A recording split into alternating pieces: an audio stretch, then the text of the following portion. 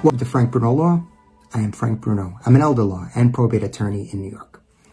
Today's topic, I'm going to discuss a court appearance and a court assignment that I was given in the area of the interplay between Article 81 guardianship and divorce.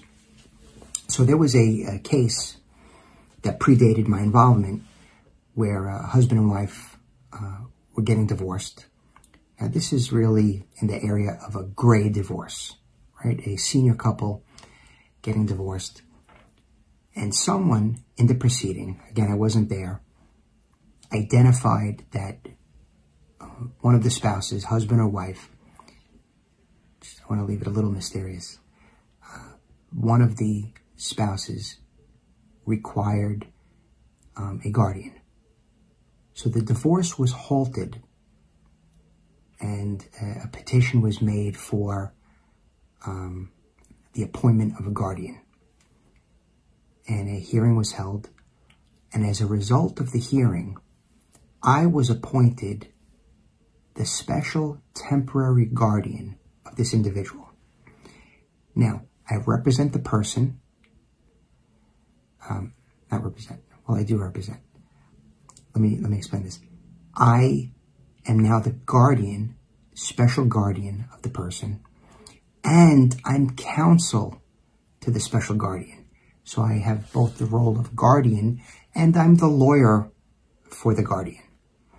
And the reason I need to be my own lawyer, or the lawyer for the guardian for this individual, is that I am in the midst of the defense and prosecution of the divorce. So, as people age, it's not always with age, but as people age, we may have to confront the issues of all variety of dementia, Alzheimer's, Lewy body syndrome. There's more than 140 recognized forms of dementia. And in this instance, the divorce could only continue after the introduction of a guardianship case and the appointment of a special guardian. So if you have any issues like this, maybe your parents are getting divorced, if your spouse has some issues, you may need to call me and we could work through the issues.